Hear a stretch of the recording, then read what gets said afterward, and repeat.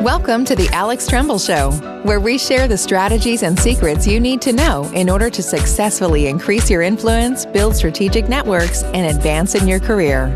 An award-winning speaker, author, and leadership coach, Alex brings executive leaders from across the world to share their inspirational stories and insights to help you become an exceptional public servant while also reaching your career goals. Without further ado, here's your host, Alex D. Tremble.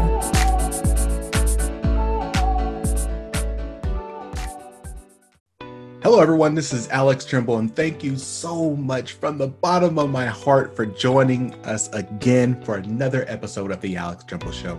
Thank you so much for being on this journey with me, this learning journey with me. So I greatly appreciate you being here. And today, I'm telling you, you are going to be extremely happy. You're going to be enjoyed. You're going to be enthralled. You're going to be inspired. You're going to grow so much hearing from today's speaker, Dr. Geoff Abbott. Dr. Abbott is a 30-year veteran of the U.S. Coast Guard, where he has held 2 commands, led the Performance Excellence Program, chaired the Commandant's Innovation Council, and also, if that wasn't enough, just published a book called Unauthorized Progress, Leading from the Middle: Stories and Proven Strategies for Making Meaningful Impact. Now, I'm telling you, we're going to be discussing some really cool stuff. Everything from how to build credibility as a leader to how to and when to hide things from your senior managers, which you're going to find that discussion very interesting, as well as always, networking and how to build relationships that can not only help you in your career, but help those around you be successful. So those are the big topics, those big buckets that we're going to be talking about today that I know you're going to love. But before we get started, I want to invite you to come to the AlexTrembleShow.com, thealextrembleshow.com, scroll all the way to the bottom and join our community. The reality is that over the last few months, I've received so many messages via LinkedIn and Instagram and YouTube and every other social media platform asking me to start doing these interviews live. And you know what? I'm definitely considering it. And so what I'm going to do is I'm going to ask you, I've made a goal. If I can get 1,000 people, 1,000 new people to join this learning community, if you go to the AlexTrembleShow.com, scroll to the bottom and join our learning community. Once we hit 1,000 more members, we're going to start having live interviews with these senior level leaders. And what I'll do is I'll advertise that solely to the people within the community. So I'm hoping that you will not only help us reach that new 1,000 number, but also once we hit that 1,000 number, that you'll join us on those live sessions. I am excited not only to have you join our community at the AlexTrembleShow.com, but also to share everything we're going to share in this next interview. So that's the end of my plug. I am looking forward to jumping into this. I know you are. So without any further ado, here's Dr. Geoff Abbott. Hello, everyone. This is Alex Tremble from the Alex Tremble Show. And we are getting ready to launch into a phenomenal conversation with an even more phenomenal, a great and exceptional leader by many different standards. If I can just really quickly just say, how are you doing today, Geoff? I'm doing great, Alex. Happy to be here with you, and looking forward to the interview and being one of your many guests who have just, exemplified leadership across the board. Well, thank you. And I can actually, it's funny, if anyone who's also listened to the interview of Linda Singh, Dr. Linda Singh, you'll get this joke. And if you haven't listened to that interview or watched the interview, you need to go watch it. But I will say, should I be calling you Geoff Abbott, or should I be calling you Dr. Abbott, or should I be calling you former Commander Abbott? You have a lot of names. Geoff is just fine. Thanks. Thanks for asking. Well, I intentionally bring that up because, you served in the Coast Guard for over 30 years. You held 2 commands. You led the Performance Excellence Program. You chaired the Commandant's Innovation Council. You have done so much within your time on this earth. And I think many people want to know, how were you able to accomplish so much? And so I guess we'll start into that conversation by saying, how did you become Geoff? Well, good question. The Coast Guard is a terrific organization. I was attracted to the mission, saving lives, protecting the environment back in the 70s. When I was in high school, and I've just been given a lot of opportunities. But what I've learned along the way is, you see, like when a commanding officer gets relieved, typically they get an award, a medal of some type for the work that they've done. But all of us realize that it's not what you have done; it's what your team has done, what your team has accomplished, and through people, and it's relationships you build and the partnerships you build with others, on your team, but also outside of your team. And that's been a key lesson for me.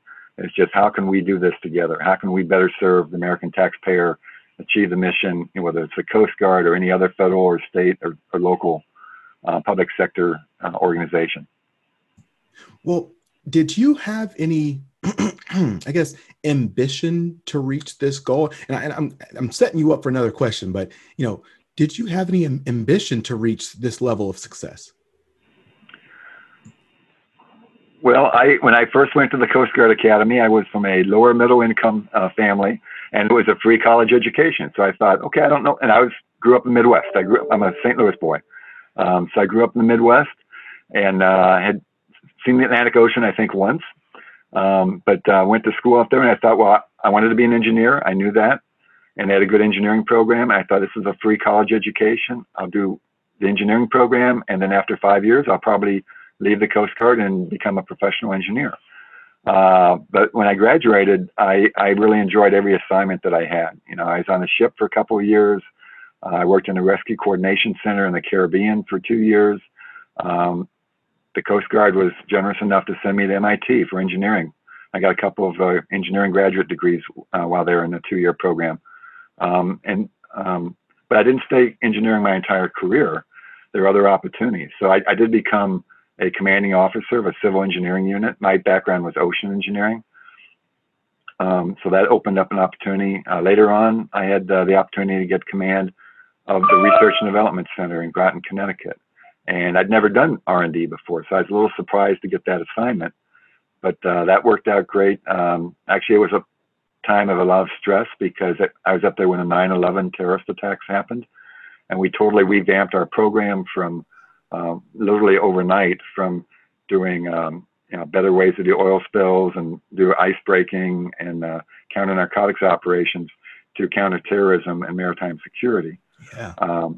That was a really busy time. And then I really loved the job that I had when I chaired the Commandant's Innovation Council, because my job was to encourage people to be proactive, to take initiative, and to lead really from wherever they were by influencing or initiating positive change that had meaningful impacts.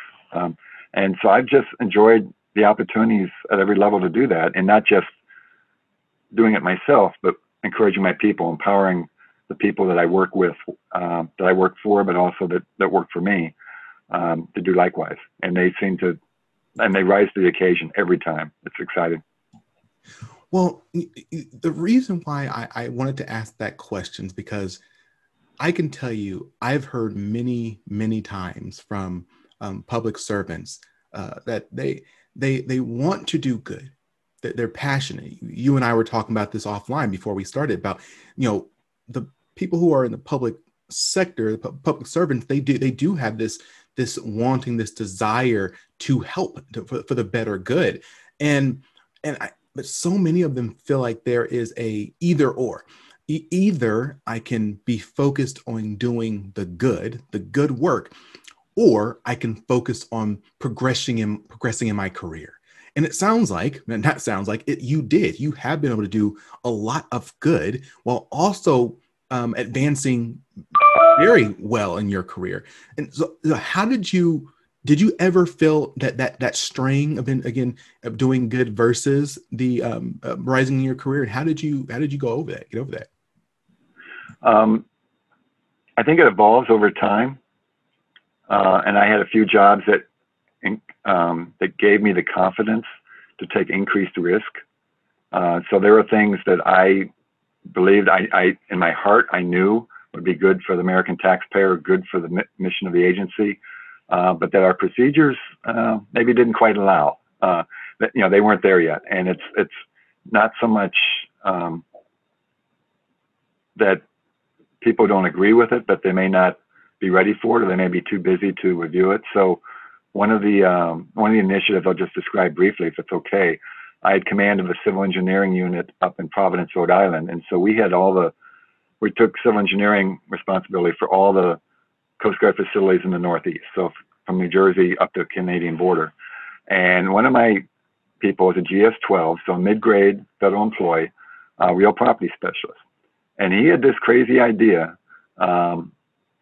about transferring lighthouses, because we didn't have enough money to maintain the lighthouses. In the 60s and 70s, they were manned, but then they were automated. And when we took the people off, things started to deteriorate, as you would expect. And we didn't have enough people to maintain them, because people were now reassigned to other mission areas. Mm-hmm. But Ted was approached by a gentleman from a nonprofit, and they said, we'd like to get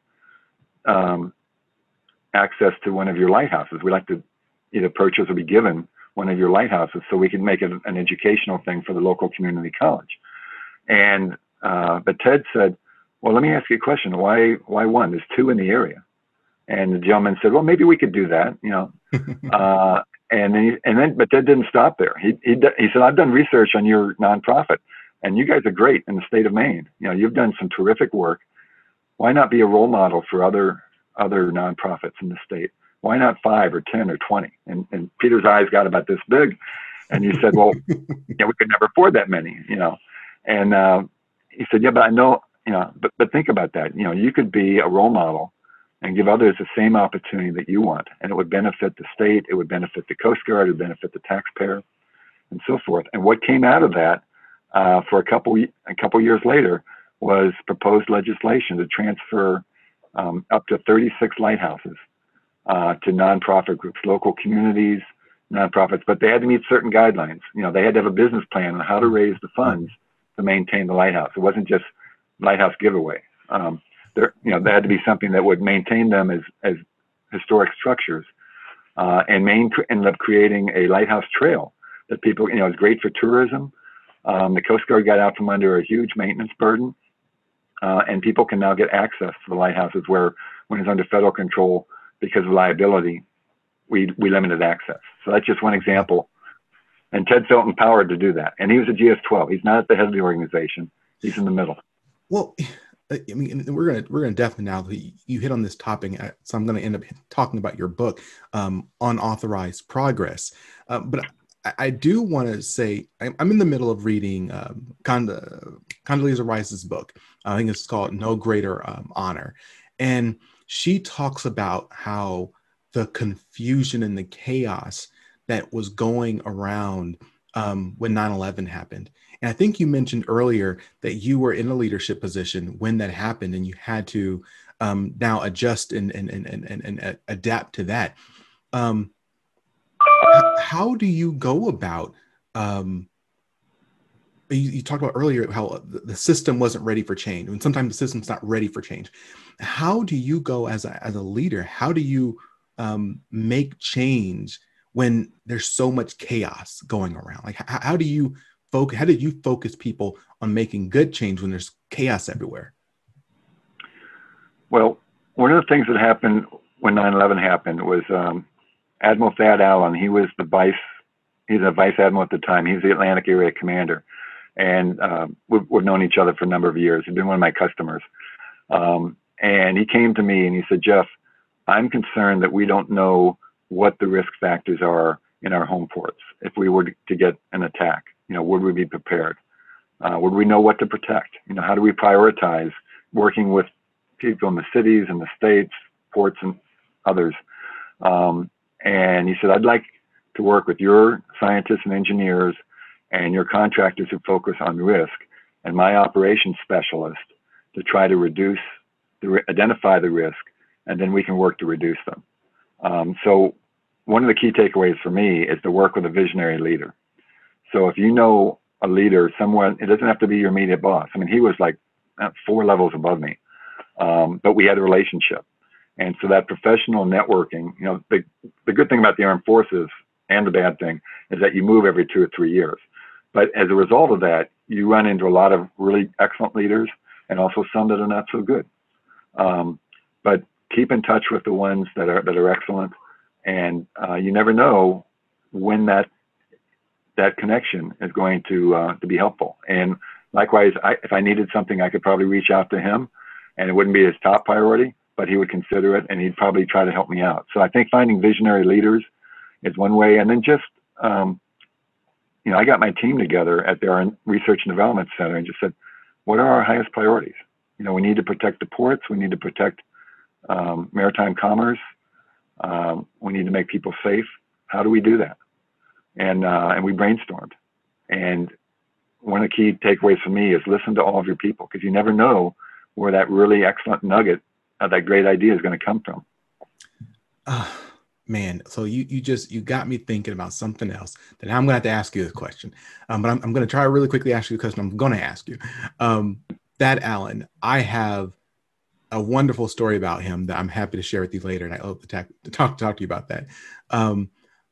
But you built a relationship with someone who was 4 levels higher than you.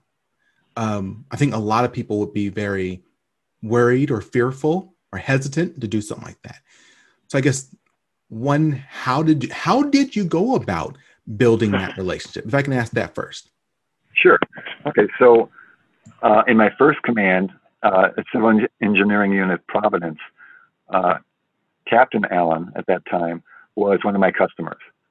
And I was really impressed with his leadership style. In fact, I invited him, the officers in a unit, you call it the wardroom. It doesn't mean that you have an actual mess hall or wardroom, but that's what they call them collectively. And I invited Captain Allen at that time to speak to my officers about his philosophy on leadership. And we just went to a local restaurant, and we had a 2-hour lunch, and it was very impressive. And that kind of and I had done some things for him, our team had, for customer service that he was impressed with. So that's how we started this relationship. I love what you just said. And if those who are listening right now and watching, I wanted to make sure I repeat this so you make sure you take this note.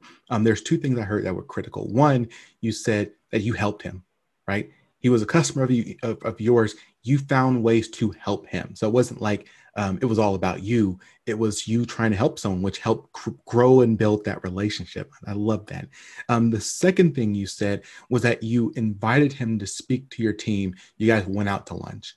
I'm a huge proponent of that, actually. Getting people out of the work context, the office, I would say, I think it's helpful because I think our brains have a context to it. Our memories have context. If I'm always seeing someone in the quote unquote work environment, in my mind, they're classified as work. And then I leave and I never see them again, right? But if I can get those people out of that environment that they're used to seeing me in into a different environment that normally they may think, we're at the bar, we're hanging out, we must be closer because we're not in this work context. It just allows them to start thinking of you away from the context that they're normally thinking of you. I'm not sure if you intentionally did that, but I think that was masterful. Well, I think you're right on. Alex, and when we're in the workplace, we tend to think tactically in that, what we have to do today, what we have to get done this week or whatever. If you go to a different setting, you can think more bigger picture, strategically. And I mean, I still remember what he told us, and that lunch was 25 years ago. I mean, one of his big points is be a lifelong learner, be a continuous lifelong learner. And I bet you all the officers that were there that day, I bet they still remember that conversation. Made a big impact.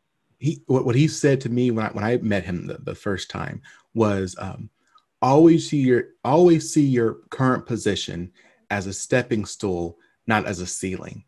And because he made the example like, people can see it as a ceiling, like, as a supervisor, I can only, as a line manager, I can only, as an executive, I can only. So it's kind of a closed mindset versus saying, well, as a supervisor, I can, as an executive, I can. and, just always using whatever platform you have, whatever position you have, and looking at the possibilities versus what you can't do in that situation. Yeah, we're on the same page. Absolutely. So I'll give one example. In the book I write about, one of the topics I talk about is we often, as project managers or leaders, we often prepare for worst case scenarios or what can go wrong. What we don't prepare for is what happens if we have wild success. And I've been burned by that like 3 times. So when I chaired the Commandant's Innovation Council, we were just kicking it off, and we had these annual expos, and our senior champion was the Vice Commandant of the Coast Guard, number 2 person. And so we had the first one up at the Coast Guard Academy. It was a modest affair. We had 200 attendees and about 35 exhibits or booths. The next year we had it in Baltimore Inner Harbor, and we had 500 people. So we went, it jumped quite a bit, and we had 65 booths. I'm going, oh, that worked really well. Let's do that again. So the next year it jumped from 500 to 900 people, and we had over 100 exhibits. The wild success I didn't plan for was the fire marshal almost shut us down because we were exceeding the conference center's capacity. And the next week I actually got a phone call from our International Affairs office, and they said, Geoff, you really ticked off the Argentinians. I'm going, excuse me? Yeah. How did I do that? They wanted to go to the Innovation Expo, but the fire marshal wouldn't let them in. So, I said, I didn't even know they were interested, But anyway, so that just, so keep raising the ceiling. You need to keep doing that. And one example of that was I was not as prepared probably as I could have been for how successful the book was. I thought we're in the middle of a pandemic. There's tons of leadership authors out there, great authors. It's my first book. Nobody's heard of me. And I thought, well, I want to impact the Excellence in Government Fellows Program and people in the Coast Guard cadets and people in the Coast Guard. And I was able to do that. Within a matter of 2 months, I had gifted 248 books to every graduate of the Coast Guard Academy that year and to 250 Excellence in Government Fellows graduates. So I thought, well, I got to raise the bar. I have to, I achieved that threshold. What's next? Which comes back to your point.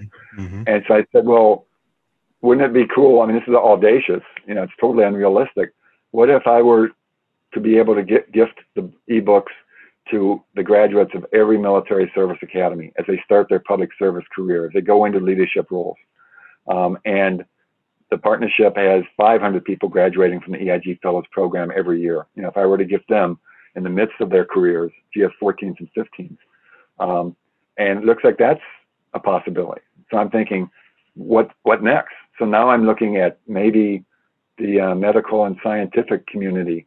How can we do better, get a better handle on people leading at all levels in this pandemic, not just this pandemic, but to prepare for future pandemics as well. So, and I may be speaking to one of those agencies. It's not set in concrete yet, but we'll see. So keep raising the bar, as you start to achieve success, keep raising the bar and say, well, what next? What else could I do? And you may be surprised. And people are willing to help you out along the way. It's just amazing how people step up and say, yeah, Alex, I can help you with that. Sure. Well, now we were not planning on going this route, everyone. So we're going to get back to influence networks in a second. But again, you got me going. I love what you just said. And so right now I'm going through the process of developing my 10-year plan. So goals and plan and strategy to get there. And the first iteration, I shared it with a few close friends of mine. And they said, Alex, why are you aiming so low? In my mind, I'm like, okay, no, this is big. And they looked and they're like, what are you doing? So okay, let me try it again. And I raised the numbers up, I think big this time. So now I'm a little nervous to even show people because I'm like, people are going to think I'm crazy, right? I show it to my mentor, I think yesterday. And the first thing he said to me, he said, what are you afraid of? He's like, these goals you can accomplish this. Why are you going to? And so my question to you is how, I think a lot of people, including myself, sometimes sometimes I think people aren't thinking big because they are worried of failing. But then also think sometimes people don't think big, but they don't know they're not thinking big. they think they're thinking big, like I was, right? So how do you go about thinking audaciously? Well, I learned when I had that first command. I learned some things from my people, and it was amazing. They said, Geoff, I think we can do this, and like there was a project at the Coast Guard Academy, $2 million project. Our threshold usually was $500,000, and they said, look, it's the next state over. We can do this, and I said, okay, let's go for it. Just keep me informed. And I learned a lot about just taking risk, in that environment. And there's some things.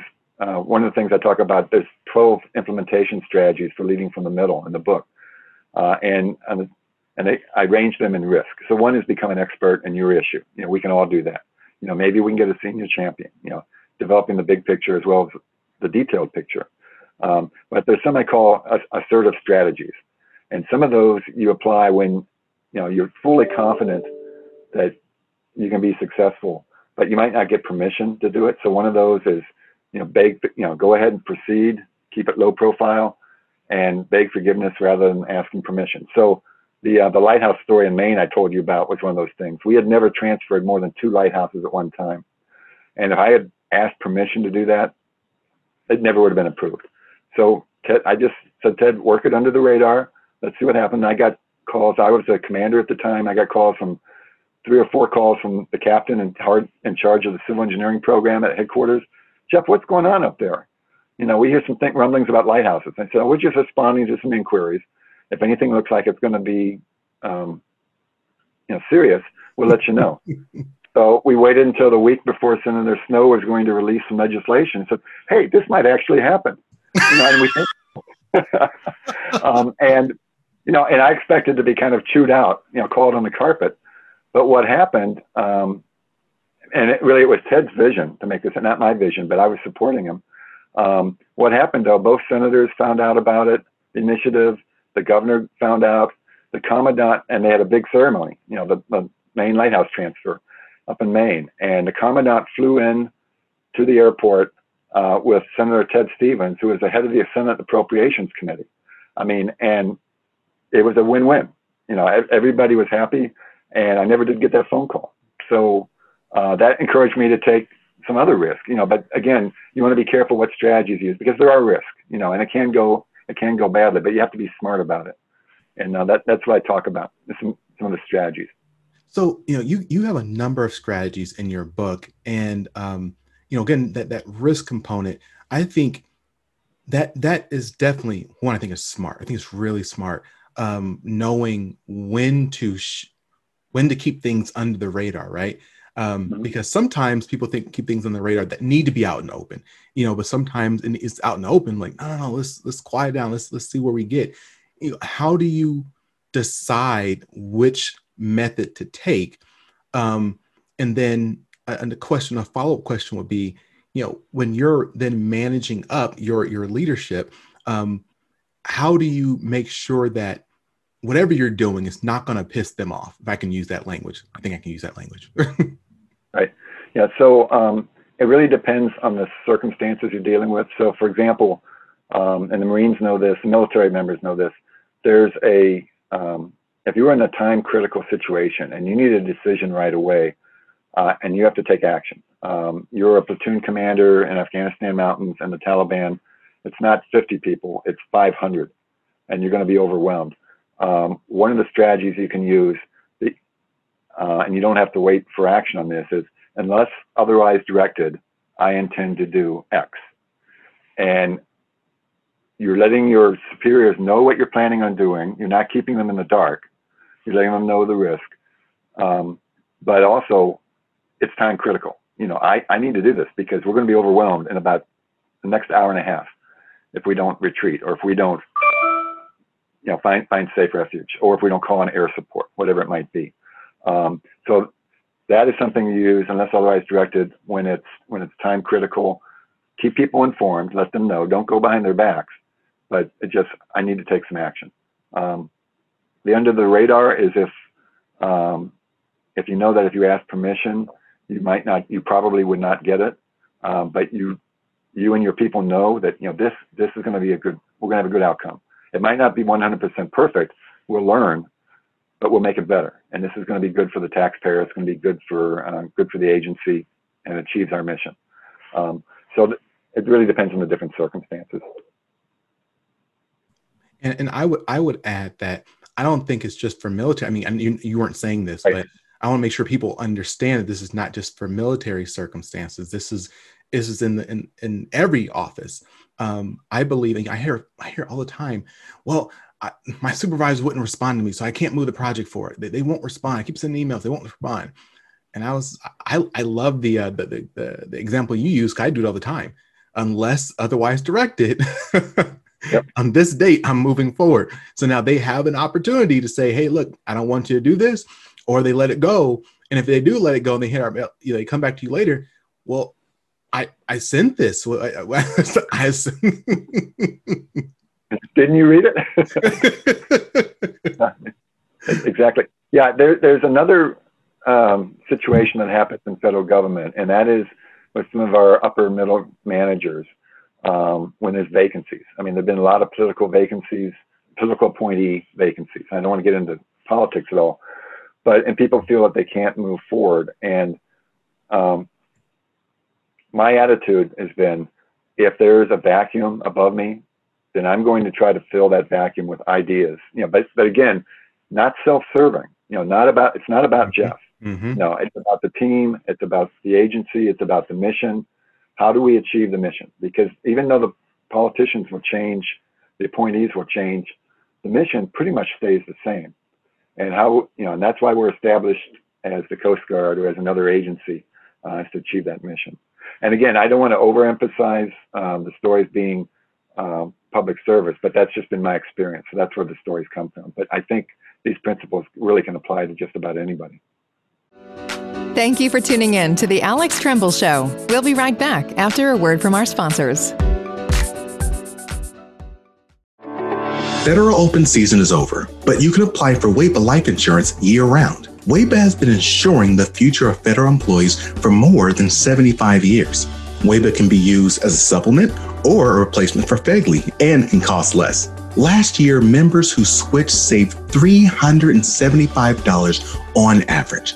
Apply for WAEPA Group Term Life Insurance and see how much you could save by visiting WAEPA.org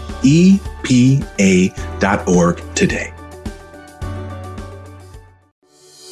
The results are in. Research has found that networking is one of the 4 skills absolutely required to successfully advance in your career. However, when asked, most government employees state that they don't network because they believe that networking is for extroverts and for people who care more about their own careers than the organization's mission. But what if there was a way to ethically network without looking self-absorbed and being a super extrovert? Well, there is. Alex Tremble has created a 7-week online networking course specifically designed to give ambitious leaders like yourself the skills needed to become a strategic networker. This course uses time-tested and research-backed strategies to help you identify, build, and maintain critical relationships with influential leaders. Visit alextremble.com/courses/networking to learn more about his networking model today. Use the discount code PODCASTFAMILY on the checkout screen to receive a 20% discount. Don't delay. Enroll today at alextremble.com/courses/networking. And now back to the Alex Tremble Show with your host, Alex Tremble. What do you believe is like the biggest takeaway from your book? Because I'm planning on reading it, but I read an excerpt, but I wanted to just hear from you. What do you believe is the biggest takeaway for anyone who may be wanting to read your book? Well, the reason I wrote the book was I wanted to inspire and motivate and encourage people to lead from wherever they are. And the biggest takeaway, I hope, is that people will realize that they can be leaders. They don't have to be in charge to be a leader. And how are they leading? They're leading by either initiating positive change, influencing positive change. We might not be able to implement it ourselves. Most of the time we need help of others. but we might be able to influence our supervisors, influence our leadership. I one time picked up Admiral Allen at the airport and drove him to my unit. He's going to have a driver pick him up. I said, I'll pick him up. And I had 45 minutes alone with him. Mm-hmm. It was at that time the number 3 person in the Coast Guard. That time was invaluable. So how do you leverage those relationships? And you build relationships, and then that allows you to open doors to talk to these people, oftentimes senior leaders, but also peers, and definitely the people that work for you as well, because they've got some great ideas. My experience has been the people closest to the process or closest to the customer knows what the issues are. They know what the issues are, and they also have ideas on how to fix the issues, but they're not often asked.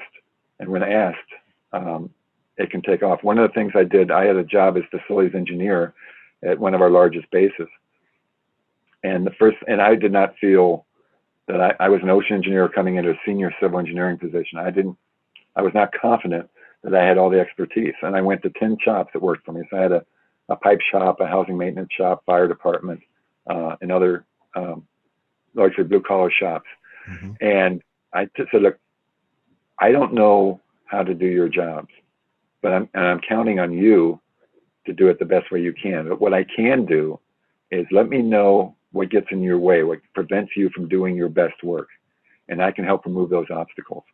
If it's resources, if it's training, if it's better relationships with the customer, let me know. And then the important thing is you can't just say that. You have to walk the talk, and you have to follow up.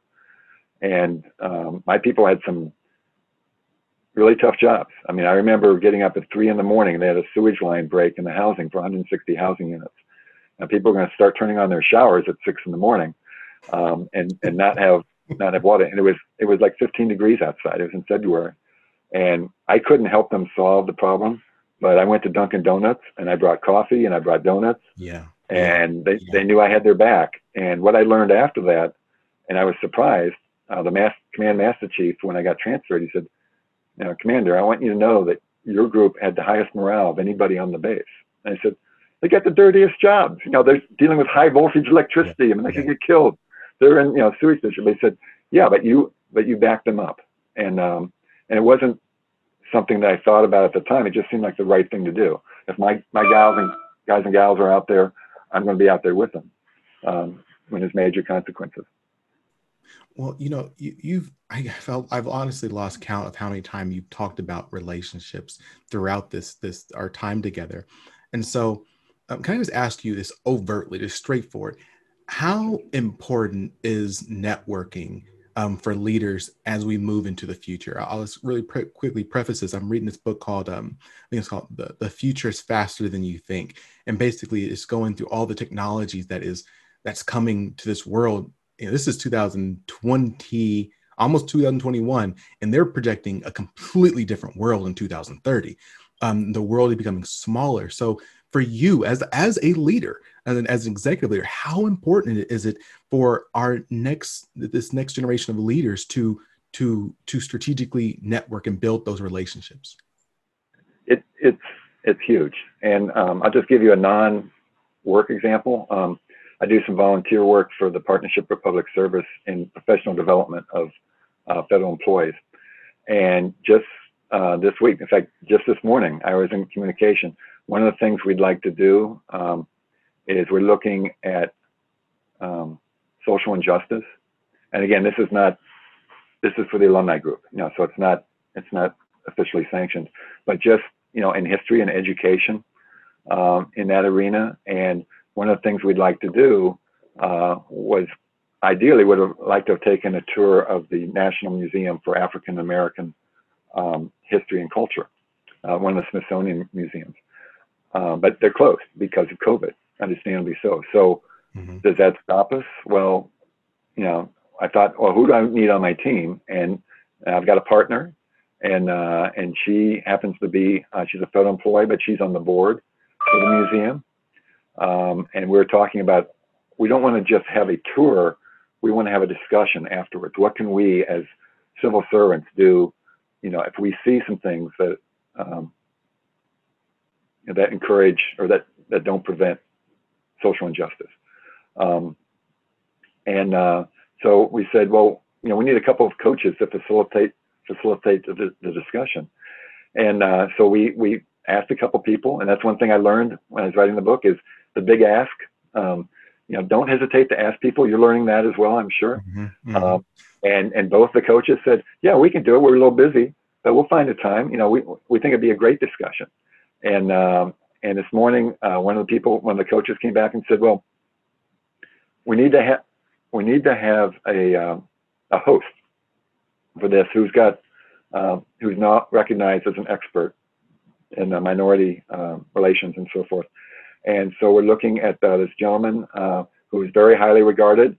And the other coach said, oh, he spoke at such and such, and there's a recording of him. If we can't get him in person, and he spoke to leaders in government, maybe we can get the recording and maybe we can facilitate a discussion off of that. Mm-hmm. And all these people are starting, and I could never do this myself. Who are the right people? Jen Collins talks about getting the right people on the bus, from good to great. And it's like, who do you want to be on your team? Who do you need to network with? Whether it's your personal growth, whether it's for your mission, whether it's for this thing for your community that you volunteer work that you just passionately believe in. How do you do that? So, and that's just one example, but I've used it throughout my career. And the thing is to make it a win-win. When I was working on my doctorate and did some research, one of the books I read talked about the law of reciprocity. And what it is if you willingly give something to someone of value without any expectation of receiving anything in return, in almost every culture in the world, deep Africa, Latin America, Eastern Europe, Native American tribes in the U.S., people will feel an obligation to return that in some measure at some future time. And that's how you build credibility, good faith, and relationships. So to the extent that I can help people in that regard, I'm happy to do that. And that's part of, gifting the books. I want there to be a relationship between me and the Coast Guard in the future. So if I can do that, and if it's minimal cost, to me, but value to someone else, why not?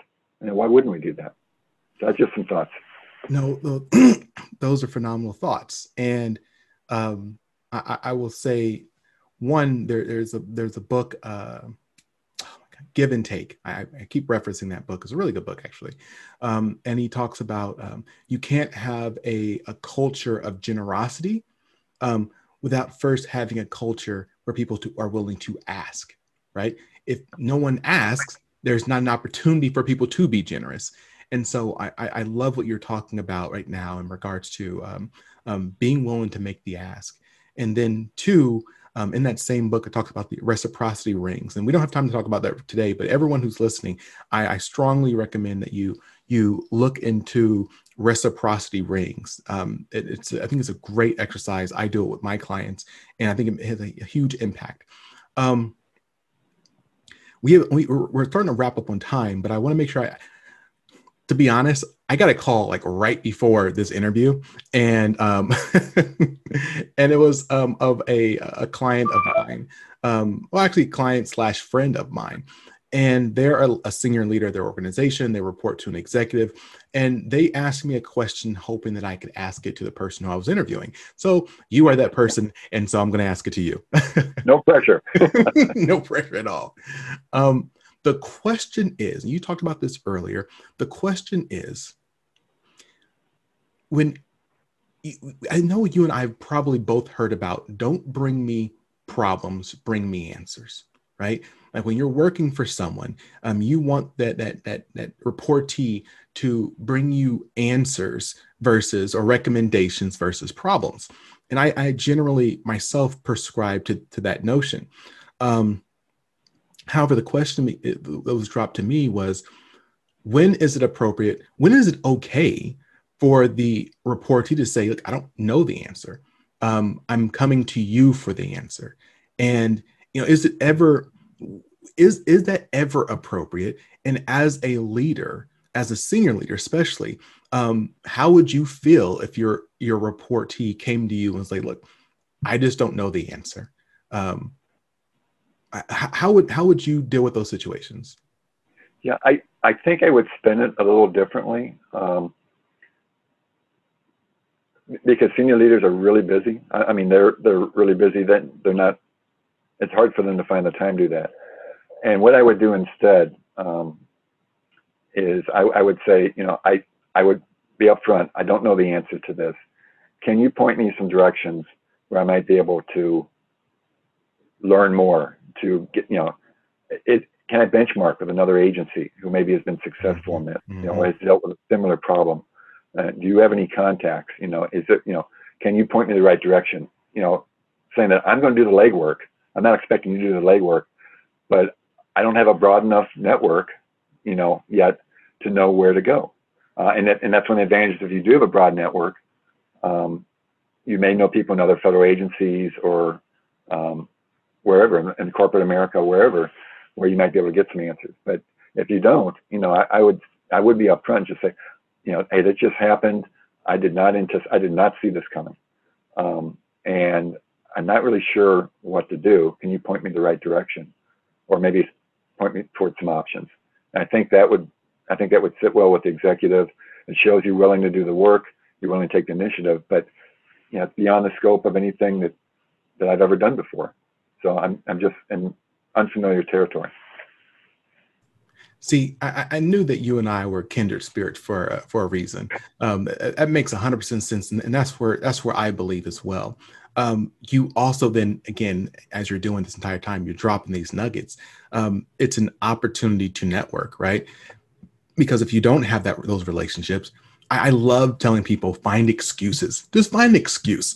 So now you have an excuse. You have a challenge that you're not sure how to overcome. And maybe if I go reach out to other people who've dealt with this, I will be able to have those answers and those relationships. So, and honestly, if I can be honest with everyone here, just keep this a secret.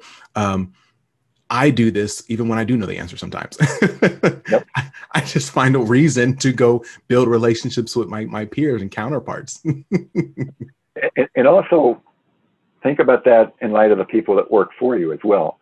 Even though you think you may know the answer, or you may have a good path to go, hear them out.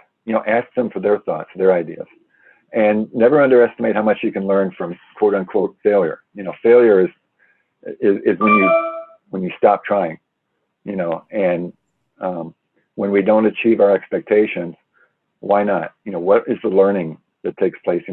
Did I not reach out to enough people? Did I not anticipate what would happen as a consequence? Was I not aware of the risk?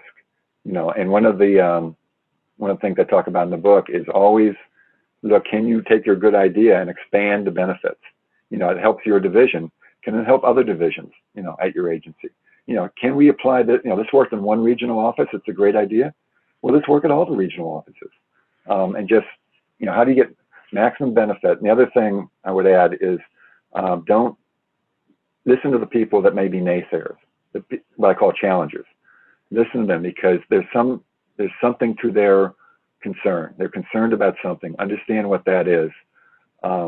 Hopefully you can mitigate or minimize that. But even if you can't do that, just understanding what arguments may come back when you're trying to sell this to senior leadership, you need to be aware of that, and you'll be better prepared. So you make me think of these random things, but I'm not sure if you've heard or watched the movie World War Z. It was a zombie movie a few years back. It was a good movie. Well, the one of the interesting things about that movie was, I think it was Israel. Israel was the only country that was like prepared to kind of defend against the zombies. And so the question became, why? Like, how are they prepared? And they said they had, I'm not sure if this is a real thing or not, but they had the rule of 11 or something like that, where if 10 people agreed with something on this board, the last person had to disagree and create a plan to address if things went wrong. Okay. So they always had someone who was a quote unquote naysayer to think about what could go wrong, how we deal with this. And it sounds like what you're talking about, you need to have if someone's saying something could go wrong, don't just hush them, hear them out and be prepared if that does come up. Yeah, you need to understand. And and that's how you avoid groupthink as well, because everybody may just go along. But that's not what you want. What you want is the best critical thinking. You know, what are the pros? What are all the cons? You know, brainstorm with your group. Yeah, in the, I just want to mention very briefly in the book, because I know we're short on time. In the book, a couple other things I talk about is 6 criteria that decision makers use to decide whether or not they're going to support a new initiative. That could be valuable to some folks. I talk about 12 implementation strategies and when best to use them. Not, you know, and there's different circumstances, and you use them typically in combination, not just as just strictly one strategy. And then I also talk about why things fail, you know, why we don't achieve success sometimes, and the most common reasons for that. And the goal there is just to get people to think about, okay, have I thought about that scenario? You know, similar to your, you know, World War Z concept. Well, do you, the last question I'll throw at you really quickly is, like, it sounds like a lot of stuff you're talking about, all these strategies you're talking about, is at the end of the day kind of influence. How do you influence those around you? And so your book, I know, is going to be teaching these phenomenal skills. And would you just mind sharing maybe the most, if not the prominent, at least your favorite influence strategy? Do you have one? I know you use different influence strategies for different situations, but is there one that you kind of think about, you know, as we're sitting here right now?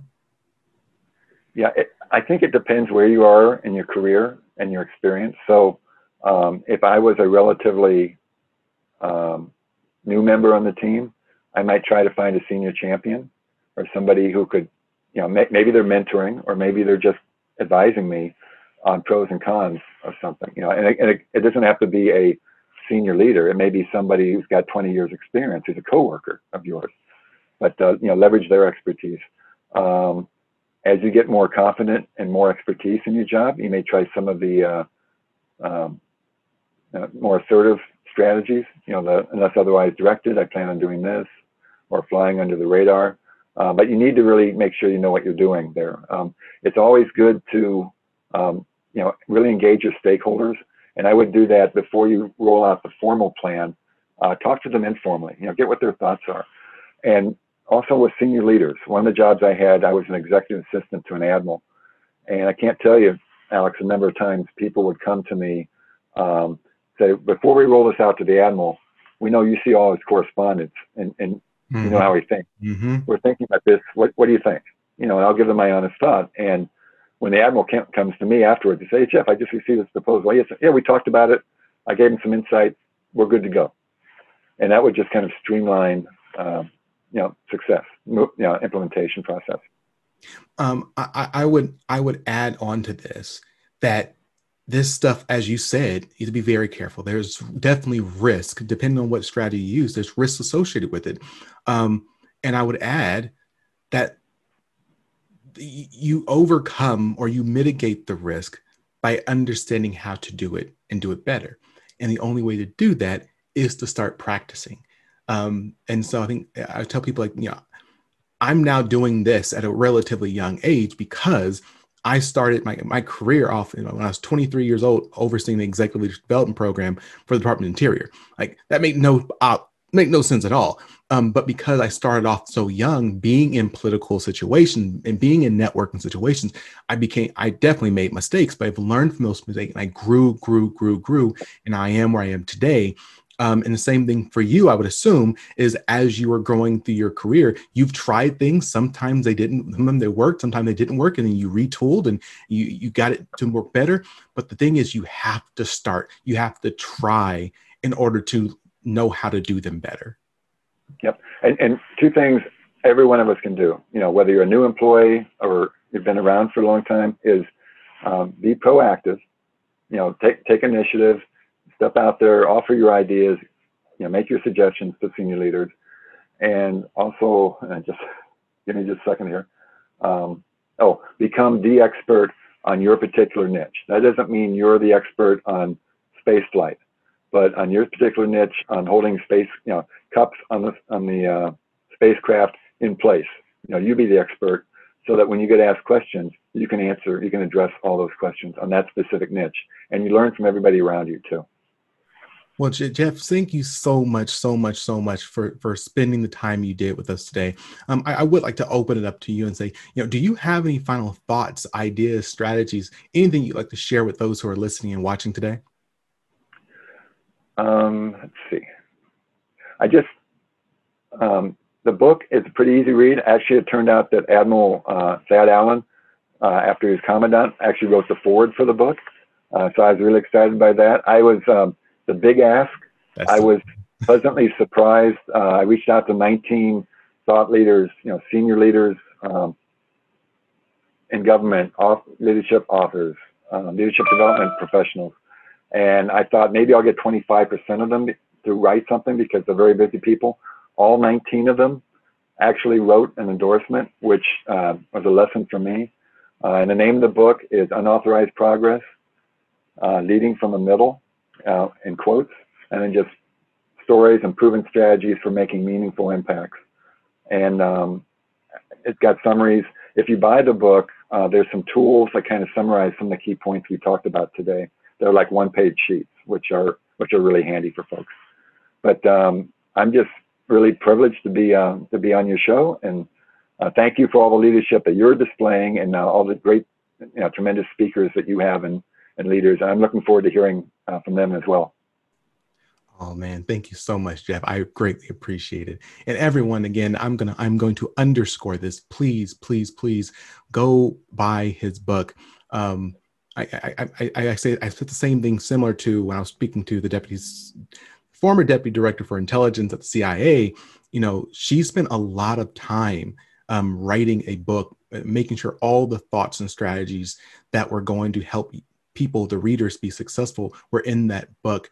And that's value. That's time and effort that was put into that. And so, if you thought anything that Geoff said today was of value, I can promise you there's so much more value in his book. So please go buy it. Go buy the book. It's a small investment dollar-wise, but it's a huge investment in your future and those around you. And so again, I want to just thank you here. Thank you so much for being with us today, Geoff. And as I like to remind everyone, please don't just look back. Reach back. If there is anything within this talk, this discussion that you felt was valuable, please, please, please don't keep it to yourself. Find someone else to bring with you. Share this content with them. Like, share, all those buttons that you got to click to make sure people are watching it. Do that. And as I end every session, be sure to stay strong, stay positive, and definitely stay moving. Bye. See you, Geoff. All right. Thanks, Alex. Thanks, everyone. Thanks for listening. Find us online at thealextrembleshow.com and be sure to share what you've learned with at least one other person today. Check back on the first and third Wednesday of each month for new episodes. Until next time, stay strong, stay positive, and definitely stay moving.